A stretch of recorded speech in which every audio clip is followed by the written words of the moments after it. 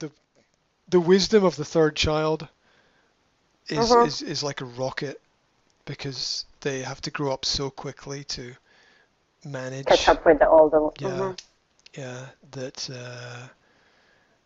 they the the attention that the first child gets has sometimes a It's negative always different.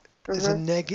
negative because it's just so accepted as normal, whereas by the time that the third child comes along, in general, the third child has to fight for Bring that. it, yeah, bringing itself.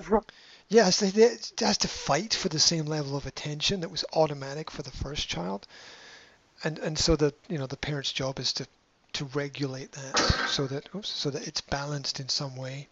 But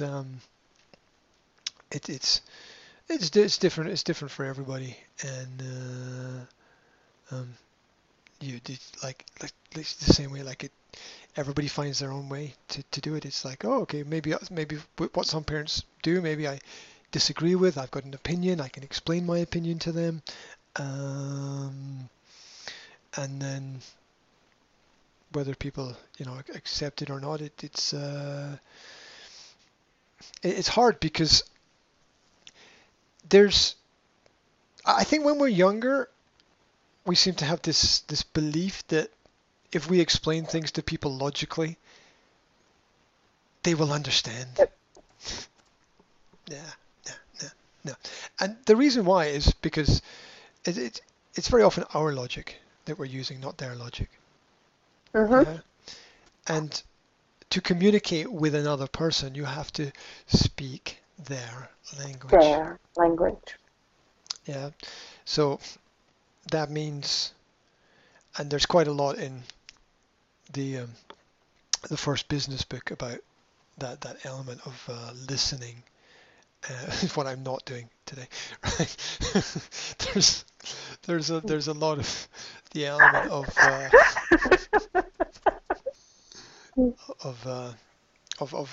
of listening to what it is other people are saying and understanding, and it you see that from a business perspective where if my business wants to help your business, I need to shut up.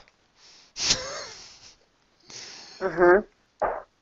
Yeah, well, here's a little strategy. I was watching a business video the other day, and you know how when something's true, the light comes on in your head. Like someone says something, you're like, oh my God, you're right. Mhm. I never saw it like that before, but it's explained so well. And there was there was this presentation, and it was uh, it was understanding how to get other people on board with your ideas for helping them. So let's say I got a company and I want my company to work with your company. Yeah, Mhm. and a lot of times what people will do is like say you would ask me, okay, so what's your track record, what's your history, what's your experience, what have you done? And this leads to completely the wrong kind of focus. We get there, but this leads to the wrong kind of focus. It leads to a focus on the past rather than the future. Now we Oh, right. we need to get to the past at some point, but that's the wrong point because the way the way to get there is for me to say to you, what's your vision of the future? I can talk about my past. It's very easy. Nobody knows more about my past than me, right? It's a very easy topic for me. But here's my question. What's your vision for the future? What do you want to see different that doesn't exist right now? So can you Mhm. give me a description of what is your ideal or and see, I was I was doing this for years, but I never actually realized what I was doing because I would always say to people, "I've got my ideas, but what's your vision of the future?" Yeah, because maybe my vision is different from yours, and I want to. So you ask something. Okay, so what like think about okay in your job and your position in your company in your life, what do you not have right now? Yeah, yeah, and Hmm. and that's getting the other person to connect with you about what their vision is, because um, all we ever sell is a dream. Because the future Mhm. is the future is a mixture of certainty and uncertainty. So it's, there's parts of dreams that seem real and there's parts of dreams that seem unreal. And so everything that we sell is a dream. This medicine is Mhm. going to cure your illness. This book is going to make your life better. This toy is going to help your children read or whatever. Everything we sell is a dream. And Dream. so, There's possibility for improvement. This is that there is a chance it will do what well, we are saying it will, but you never know. Yeah, exactly, unless you go and try. well, the reason for living is is to make things better. And key, I think, when we're making things better is not to let good get in the way of great. Just because something is good doesn't mean it can't be great. And there's nothing, like, some people are satisfied with things being average. That's okay, but that's not everybody. Yeah. Mhm. So, how does, how to stimulate a person's brain? If you're satisfied with average, that's okay.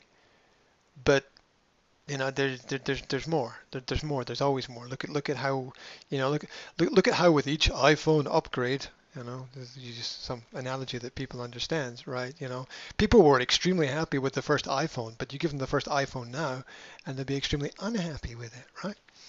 So this is understanding that we can always improve everything. We can always improve Mhm. everything, um, and so the we improve things through analysis, through reducing the amount of processes involved in things, in simplification, and focusing on just one thing. Um, but that's really the the way to sell anything to people is to be able to explain how the skills that you have developed can integrate into another Into it. person's future to to improve that future aspect, rather than be anchored in the In the past. past. Yeah, which is just it's going in the wrong direction. Yeah, and very often we start there, but it's the wrong place to focus when we're working with people. Mhm. From now into future. Yeah, yeah. I mean, the past got us where we are, but it won't get us where we need to go. Yeah, because we have to update and upgrade. This, always use sports as an example. People, after a period of time, people need to change their training routines. They can't just do the same thing again Mhm. and again and again and again, day after day. They get tired. So even if you're doing the right thing now, in a couple of It's months, you're going to be it's tired of that. nature. Mhm. Yeah, yeah. We need to keep ourselves interested and motivated, and bringing in other people helps us with that, because life is very much a status quo where um, a lot of things are in balance with each other, but progress requires a little bit of imbalance. And there's an example with the human brain where people talk about balancing out the chemical imbalances in the human brain. Well, if we didn't have these imbalances, we wouldn't have thoughts, right? So there's